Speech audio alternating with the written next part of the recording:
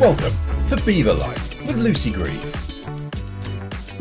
Hi, so I'm just welcoming back Tania Sundra here from Western Australia. We recorded a podcast just now about how she's published a paper on atuglaflozin and laminitis, and we just carried on talking after I'd hit stop. And it became a really interesting chat that I've just determined to get out to you guys about how Tania has used mentors in her life to try and keep herself going, fulfill her needs, and to sort of fuel the fire, really, that is Tania, that I know so well now. Tania, talk to me a little bit about what you were just mentioning to me about how you just, use, well, I suppose, your personality, really, to your best interests and to keep yourself networked with the right people that can help you keep moving forward. Yeah, I guess networked is one way to describe it. The people that, I constantly annoy on a regular basis may not see that as networking and rather just me being annoying. But no, I mean, I think that, we often think of mentors as being there for when we first start our career and even as students when we're needing a leg up and someone to look to for advice. But I think having mentors at different stages of your career or all through your career is really important. And, we were just talking about a mentor that I've had for a large part through vet school and all through my career. And I'm sure he won't mind me mentioning his name, but it's Guy Lester. So he taught me when I was at vet school. And I remember as a student going into his office and going, oh, I'm dealing with this and I don't know what I should do. And he just had a way of, always listening, but just coming up with something that just simplified the problem. And, that was when I was a wee little vet student, and we kept in contact, and he went and worked in Florida for a few years, and my husband and I travelled over there, and I caught up with him over there and had dinner over there, which was really nice. And he started his own private medicine consultancy practice in Perth recently. So he comes out on the road with me and sees cases with me. And one of the things that, following on from some of the research that I've been doing is I realised that I really enjoy it, but, it's a steep learning curve. So one of the ways to get better at research is to read more papers and participate in journal clubs. But being an ambulatory vet who works on their own, it's not like I'm part of a big practice that can join in on a journal club. So what Guy and I do, and I usually, good thing about being running your own practice is that I can just schedule off, every second Wednesday afternoon. And we typically will go and have lunch somewhere. I'll buy him lunch and a beer and we'll sit at a pub and talk about, a recent paper.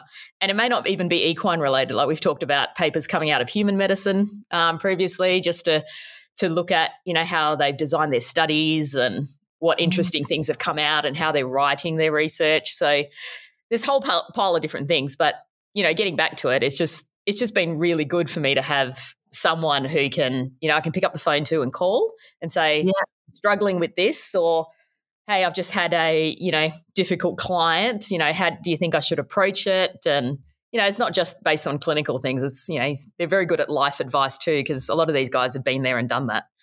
Yeah. And, it's, like we mentioned in the previous podcast, Dave Rendell's been a very good mentor to me. And, he mentored me for a large part of 18 months before we'd even met in person, just chatting about cases and doing this research and writing up papers. So it's, I think mentors come in all sorts of shapes and forms, and it's just a matter of finding the right people and not being afraid to reach out to people to ask for help.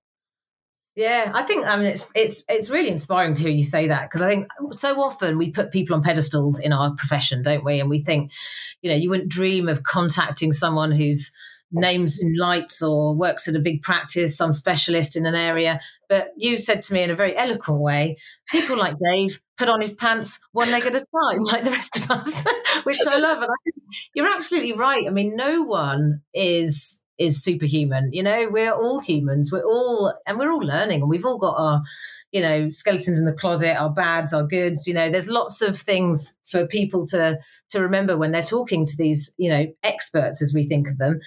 They're all going to be perfectly happy to be contacted. And like you said, if they don't want to reply to you, what's the big deal? You've coped that far without that person. If you put your neck on the line and go and contact them and they don't get back in touch, that's not a biggie, is it? You just move on and carry on going. Yeah, exactly. I mean, it's, I've gotten through 40 years of my life without talking to someone. I'm pretty sure I'll get through the next 40 years of life just as fine.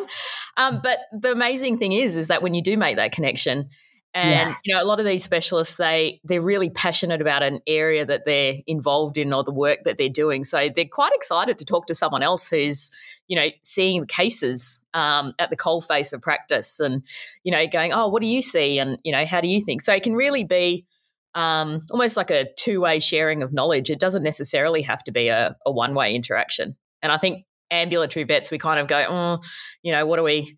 We're just going to bother these people and they're so busy. And, yes, people are busy. And if they're busy, I'm sure they'll tell you, but they might be able to point you in the direction of someone else who can help.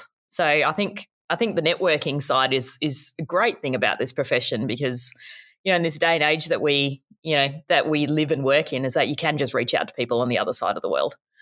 Yeah, I think you're right. That's a good point. We downplay perhaps what the first opinion practitioner's value is. Like the specialists that are often in big clinics, hospitals, universities and such like, they're seeing a sort of particular bias of the cases, aren't they? The ones that are getting referred to them, whereas the general practitioner is seeing all those cases up until that point as well, aren't they? So actually the two people, if you like, can really help each other, I suppose, in terms of, understanding how specific diseases and things work and understanding how the caseload really is laid out. And then that can lead to, like you've done, lots of research, lots of sort of added things to your career and your sort of self-worth, really. So it's nice to hear that you're sort of not afraid to just get in touch with these people and just see what happens. And I think that would probably benefit way more people if we were willing to do it. And I think the size of our profession is really relevant, isn't it? It's, we're a very small profession, really, equine vets, and that can be in our favour.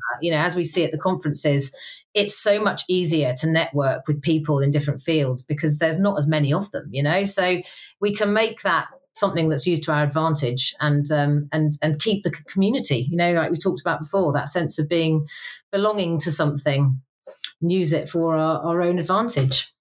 Yeah, and you never know where those conversations will lead. And, they might introduce you to other people, which may lead on to other things, and they might have their own network and go, hey, look, you're seeing these cases and, we know someone who's working on that and they might like to have a chat to you about that particular case. And just sharing knowledge, I think, at the end of the day, it's just really, it's really quite useful and it does give you that bigger sense of purpose, not that you're not just in your car seeing that one patient, you get back in, you drive to the next one. It just keeps your mind ticking over going, oh, I remember, this could be really helpful to someone I was just having a conversation with that I met at AEP. So I'll pick up the phone and chat to them about it. Yeah, communicate. Yeah, you're right. Being in the car as an ambo vet particularly, you can end up being quite isolated, and there's always that risk as well that the way you do things can become very sort of narrow, can't it? And if you're not feeding off other people and bouncing ideas off, then you're gonna A, lose your inspiration, but B, you might end up going down a track that you perhaps wouldn't have done if you had the choice, in terms of how you treat cases or approach cases. So actually trying to form a community and open communication is really important. And I know BEVA's tried to achieve that. We've had forums in the UK here, which have been run on email historically. And now we've got the app that's got its community forum that people can access from their phone and chat and tag people and, open their own discussions. And there's closed groups in there as well for things like students and nurses, etc. I think that's key because I think the world is so well connected now and we should be trying to take advantage of that. How do you guys, you have your beers and your chats in Australia with your local groups and you obviously contact your mentors. Do you have any platforms online that you use? So we've got it's similar to your Beaver Buddy app. We've got a guild app. So the EVA has that where we use it. And it's a lot of the time it's us ambulatory vets going, hey, how do we treat this fungal endometritis? Like nothing's worked, or, can someone just quickly have a look at these labs for me and just give me your thoughts as to what's going on? And, it's really well received. A lot of people chime in on things. We share our own experiences. I think that's the thing about Australians. We tend not to take ourselves too seriously. We can go, we don't really know if this is the right thing, but this is what I do. And then we'll leave it up to the experts to chime in and, say yes or no. But I think we undervalue experience a lot of the time. And I think that can play, that can be incredibly useful, especially to younger vets that are coming out, just having a chat to vets that have been there and seen that and going, yeah, look, it's okay. We screwed up. I mean, I think one of our threads on our EVA Guild app was your biggest screw up. Wow. Say everybody's sharing things and, we all had a laugh and, going, okay, let's not do that again. But just to make sure that, we see the lighter side of the profession and not get too caught up and think that we're the only ones out there who ever make mistakes. It happens to everyone. Yeah. And it's just nice to sit around and chat about that with everyone else. Yeah, it goes back to that being human thing, doesn't it? I know Hugh's Beaver Congress last year, he asked all the speakers to end their talks with, what was their biggest mistake or, balls up or whatever in practice. And it's really nice to hear that some of these super expert vets, we've all made mistakes. We've all done it. And actually, the more we open up about that stuff, the barriers get taken down then, don't they, for the new grads and the students and the people that are in the middle of their careers, but maybe having either a break or a wobble, it's just, if we all sort of admit that we're all human and we all have those good and bad days, it makes it much more acceptable to talk about. And I think that helps people support each other at the end of the day, which is what it's all about. And your previous podcast exemplified that really, didn't it? Perfectly with how you guys support each other in your local area. And that's what we need to try and do in our profession. That's what we need to try and build and promote in our profession, is that sense of support and belonging. Yeah, and that's the thing as well with, going back to the mentoring thing, you realise that, the experts, they're really good and they've got a wealth of knowledge, but there's also things that they don't know. And that's okay, because it's, we need to find that sort of information out, and you kind of work together into how do we do that? What is the best treatment for this, or how can we best help this horse? And that might just be a case by case thing, but it's really, for me, it's been really rewarding to go, okay, I don't have the answers, but that's okay, because, nobody does. And we're all working towards the same thing, and we can achieve so much more in a much smaller period of time if we just pulled all our resources together rather than trying to work in isolation. And whether that's a case thing or, trying to, bring more people into the profession and keep them there. I don't think it's going to happen individually. It's just going to happen by a collective effort. Yeah, agreed. I think you're right. Drop the ego and just see each other as equals, really. And we've all got stuff to contribute and to bring to the profession, to help each other with, and to value ourselves as individuals. Oh, that's a nice message for people. Well, thank you for doing that little bit of extra recording there. I just thought it was such a useful bit of advice, really, for those out there that probably do feel sometimes that they're a bit adrift, or, maybe have lost contact with people back at uni and, previous mentors that they've had, that it's actually really easy and really acceptable to just get back in touch with people, or to find new people that might be able to help you along the next part of your career. So being able to say that you need others is a really valuable and really open and honest thing to say. And we're all human. So let's take that home and celebrate it. Thanks for coming back to me, Tania. And I hope to record more stuff with you, because you're a very, very good person. Thank you so much. Thank you, Lucy. I'm always happy to come back. Take care. See you soon. Okay, bye. This episode of BEVApod was produced by Beaver. For more details on the benefits of your Beaver membership and the products and services offered, please go to our website at www.beaver.org.uk.